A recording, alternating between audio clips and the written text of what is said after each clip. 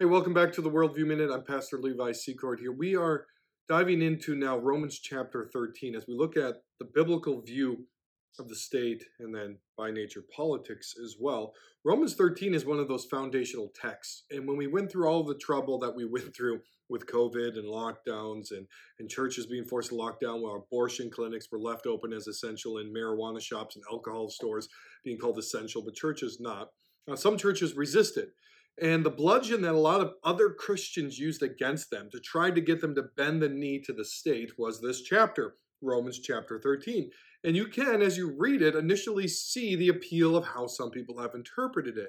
But if you read the passage closely, it's clearly not teaching a universal submission to the state no matter what. And in fact, if you read your whole Bible you see that that's not the point. There's an entire theme of civil disobedience and warring against ungodly tyrants all throughout the Bible, really beginning in Exodus with the Hebrew midwives not obeying Pharaoh to kill the children. It runs all throughout the Bible. We'll pick that up in another video. But I want to say something to you that Francis Schaeffer once said to R.C. Sproul, two of the greatest thinkers we have had in recent Christian memory here in the United States. And R.C. Sproul got into a car with Francis Schaeffer, and he asked him the question, what's the biggest threat facing the American church or the church in the West? And Schaeffer said, without hesitation, statism. What is statism? It's the worship of the state, whether in practice or in reality, worshiping the state, treating it like it is the ultimate authority in life. And that has proven to be true as the state has creeped and grown into this almost godlike role in our lives, completely contrary to the founding of our nation, that we have started to treat the state as if it were God. And that really came to a head in 2020 and 2021. Vaccine mandates, church closed down, like the state can tell you what to do. Why? Because we treat it like it's God. I want to show you here, as we read through Romans 13, we're going to read it first, that there are 8 points here I want to address. We could address more. There are 8 points here so that we rightly understand what is Paul teaching us. And we have to remember Paul is somebody who disobeyed governing authorities to preach the gospel.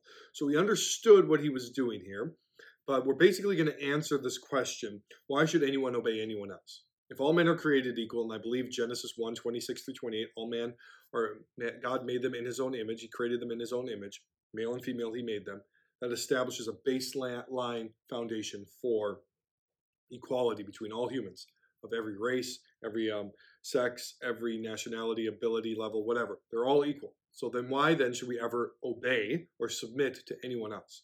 Romans 13 is going to ask or answer that question for us here. So this is what it says. Let every person be subject to the governing authorities, for there is no authority except from God, and those that exist have been instituted by God. Therefore, whoever resists the authorities resists what God has appointed, and those who resist will incur judgment. For rulers are not a terror to good conduct, but to bad. Would you have no fear of the one who is in authority? Then do what is good, and you will receive his approval. For he is God's servant for your good. But if you do wrong, be afraid, for he does not bear the sword in vain. For he is the servant of God, an avenger who carries out God's wrath on the wrongdoer. Therefore, one must be in subjection, not only to avoid God's wrath, but also for the sake of conscience. For because of this, you also pay taxes. For the authorities are ministers of God, attending to this very thing. Pay to all what is owed to them, taxes to those who taxes are owed, revenue to whom revenue is owed, respect to whom respect is owed, honor to whom honor is owed. Owe no one anything except to love each other. For the one who loves another has fulfilled the law. For the commandments, you shall not commit adultery, you shall not murder, you shall not steal, you shall not covet. Any other commandment are summed up in this word, you shall love your neighbor as yourself. Love does no wrong to a neighbor. Therefore, love is the fulfilling of the law.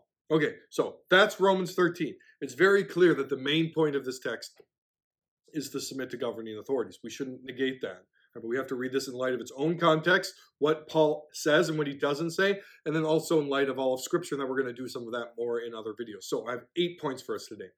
And the first is this. The state is God's servant, or his minister, depending on your translation. The state is God's servant, not our Savior.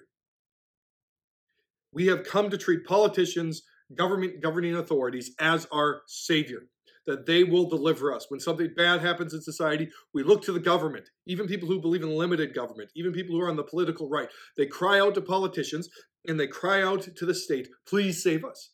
The Christian shouldn't do that. The state is fundamentally a servant, not a savior. God alone is savior. So God says here, or God says through Paul, that the state is God's servant for your good. And then later on in verse 6, he is a minister of God, attending to this very thing, that is, executing God's judgment upon evildoers. So the fundamental role of the state is to be a servant of who? It is to be a servant of God Almighty. This means that the state is under the direct authority of its master, who is God. Right? God is the one who has established it, and God is the one who has delegated or given authority to the state. The state does not possess authority naturally unto itself. Nobody does. Pastors don't, fathers and parents don't, husbands don't. All of this is a delegated or a derived authority. So the first point is this: the state is God's servant. And we still see this in the Western tradition. It still haunts the West, especially European nations. We have prime ministers. Why do we have prime ministers? Because of Romans 13. They're a minister of who? God. Right? So, point one, the state is God's servant. He is not our Savior. Point two, the state's authority is therefore delegated and limited. Right? So, these are tied together because he's a servant. God has delegated or given to him, has put him in the position of power, and has given him specific authority. The authority is not his own, on his own, by his own natural right. It comes from God. Why should anyone obey the state? Because God has given him a specific job to do and has given him the authority to do that job. This means the state's authority is not whatever it wants, but it is limited to its assigned role. Right? It's not natural to itself. The state can't say that, well, now we own the church and we can tell the church what to do. Of course not. That's not what the minister or the servant's job is. The servant only has the authority that its master grants to it. And so this entails that a Christian view of the state must be limited. We limit the authority of the state because we do not treat the state as our Savior or as our God. Rather, we recognize we should obey the state because there's a God above it who has given him a job to do. Third, what is the state's job? What is the state's job? The state's job is to be a minister of God who is an avenger of God's wrath upon the earth. Right? He is a servant for your good. But if you do wrong, you be afraid, for he does not bear the sword in vain. God has given the sword to use for punishment, up to capital punishment to the state. For he is a servant of God. Why? Verse 4. An avenger who carries out God's wrath on the wrongdoer. What is this servant's job? It is to execute the wrath of God on wrongdoers. If you rewind to Romans chapter 12, right before this, God tells us through Paul to not seek our own vengeance, to seek our own way, but rather to leave our vengeance up to God. Vengeance belongs to the Lord. Now remember, in the original text, there is no chapter divisions. So how do we leave vengeance up to the Lord? We let the state do its job. He is the avenger of God's wrath on earth. This is his job, is to punish evil and to protect or reward the good. Part of punishing the evil is vindicating or rewarding those who are doing good. This, fourth, means that the state must know what is good and what is evil. The state must know what is good and what is evil if it is going to do its job correctly. And so while I believe that the church and state must have a level of separation, I don't believe it in the way modern liberals do. Why? Because in order for the state to know what is good and to know what is evil, it is the church's job to speak to the state and to say, hey, this is what is good. Or when the state steps out of its natural role, its servant status, the church is to come alongside and to say to the state, this is evil. Don't do that. In order for the state to fulfill its role as the servant of God to punish evildoers, it must know what is evil. We find ourselves in an odd place today in America because a lot of our governing authorities are now punishing good and rewarding evil. They don't do that universally, but they punish those who are doing good, Christians, Christian schools, Christian institutions, and they reward those who are doing evil, like LGBTQ stuff. So what do we do when the state becomes destructive of its own ends, its own purpose given by God? Well, that's a question for another video. Fifth thing we see from this text. For this reason, because the state is God's servant and his job is to punish evildoers, Paul says to us, you should therefore live righteously and practice a general submission to the state. If you live righteously, if you're not wronging others, the state will, in general, leave you alone. Now, Paul knows that's not always true. You just have to read the book of Acts.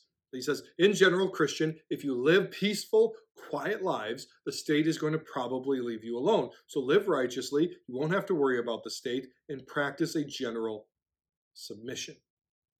Right? This is the general position of Christianity. When we look at the state, we should want to obey, even when it's inconvenient. Right? There are exceptions to this, and we will dive into that more in a future video. There are exceptions to this. It's not a universal obedience because there's an authority higher than the state. The state is a servant. If the servant is disobeying its master above it, we obey the master, not the servant. But for this reason, Paul says you should live righteously and practice a general submission to the governing authorities above you. Sixth, we are only to give to the state what is owed to the state. Nothing more and nothing less. Look at verse 7. Hear it again. Pay to all who is what is owed to them. Taxes to whom taxes are owed. Revenue to whom revenue is owed. Respect to whom respect is owed. Honor to whom honor is owed. So within the governing structure, there is certain things as citizens we owe the governing authorities. And we are to pay it, and we are to pay it gladly out of obedience to God. But this does not mean, again, that the state can claim that you owe more than what is actually owed. Then you do not have to actually give the state more than what is rightfully that it has a claim upon. In light of chapter 12, Christians who are dealing with persecution or being wronged, what we see here is if you are wronged, don't take vengeance on yourself. Trust God to do so. One way God does that is through the state, the avenger of his wrath on earth. This, if you're following the flow of Paul's thought to the early church, this is a positive endorsement for Christians that sometimes you should go to the state. Sometimes you should sue. Sometimes you should take legal action because this is how God has arranged the state to function. If somebody's wronging you, including somebody in the state, it is righteous to use the instruments that God has set up to execute his wrath and his judgment upon those who are doing wrong, because you're trusting God to deliver you. So, we are only to give to the state what is actually owed to the state. Seventh, we see as this is continued in verses 8 through 10, that not all sins are crimes. It is no accident that right on the heels of saying submit to the state, give to the person what is owed to them, that verse 8 starts, owe no one anything except to love one another. So how do I live righteously so the state might leave me alone? Well, then he cites the commandments, but he doesn't cite the first table of the law or the parts of the law that have to do with loving God and respecting your parents. Instead, he cites the second table of the law. You shall not commit adultery, you shall not murder, you shall not steal, you shall not covet. Why is covet in there? Because that's what leads to all these other sins. You shall love your neighbor as yourself. Love does no wrong to a neighbor. Therefore, love is fulfilling of the law. What we see here is a basic biblical principle, that there are sins that are not crimes, and there are crimes that are not sins. And so God says here, right, what does it mean to live righteously? Well, love your neighbor as yourself. That means don't violate their rights. If you don't violate their rights, then the state is, in general, probably going to leave you alone. And so you can sin against somebody. We can talk about covetousness, talk about a sinful thought. That doesn't make it necessarily a crime. The state is not charged with punishing every possible sin. Some sins are delegated to the church. Some sins are delegated to the family. Some are delegated to the state. All of them are underneath God's authority. But there's a distinction here we need to wrestle with. Sins and crimes are not equal. For example, it was a crime for Daniel to pray 3 times a day in Babylon, but it was not a sin. There's a distinction between the two we have to keep in our categories here. And eighth and finally, when we look at chapter 13, and we say, how then do we apply this to the American context? He's writing to first century Christians living in the Roman Empire with a tyrant on the throne, and then corruption on every level, and that should cause us to marvel in a lot of different ways. But the question then becomes, how do you and I apply that to today? Well, who is at the height of authority? What's the highest governing authority that we would apply Romans 13 to? Honestly, in the United States, we're a nation of laws, not an emperor. We still are a nation of laws with checks and balances of differing governing officials who have to make sure that the government leaves its citizens alone, because the law is over even the elected officials. When elected officials are brought into office, they swear to uphold and defend the Constitution from threats both foreign and domestic. Why? Because the law is Caesar. The Constitution is the highest authority in the land. And if we're reading Romans 13, well, whoever resists the authorities resists what God has appointed. What has God appointed for the highest authority in the United States? It is the U.S. Constitution. The U.S. Constitution is the highest authority. When a governing authority below that authority is rebelling against the higher authority, they are the ones in violation of Romans 13. Let me give you a test case here, right? Caesar in our government is not the governor, it's not the president, it's not senators, it's not even the people. It's the Constitution. So we had in 2020 unlawful mandates where churches were excluded from being open. They had to remain shut down, while abortion clinics and all other types of things were deemed essential. People like John MacArthur kept their churches open.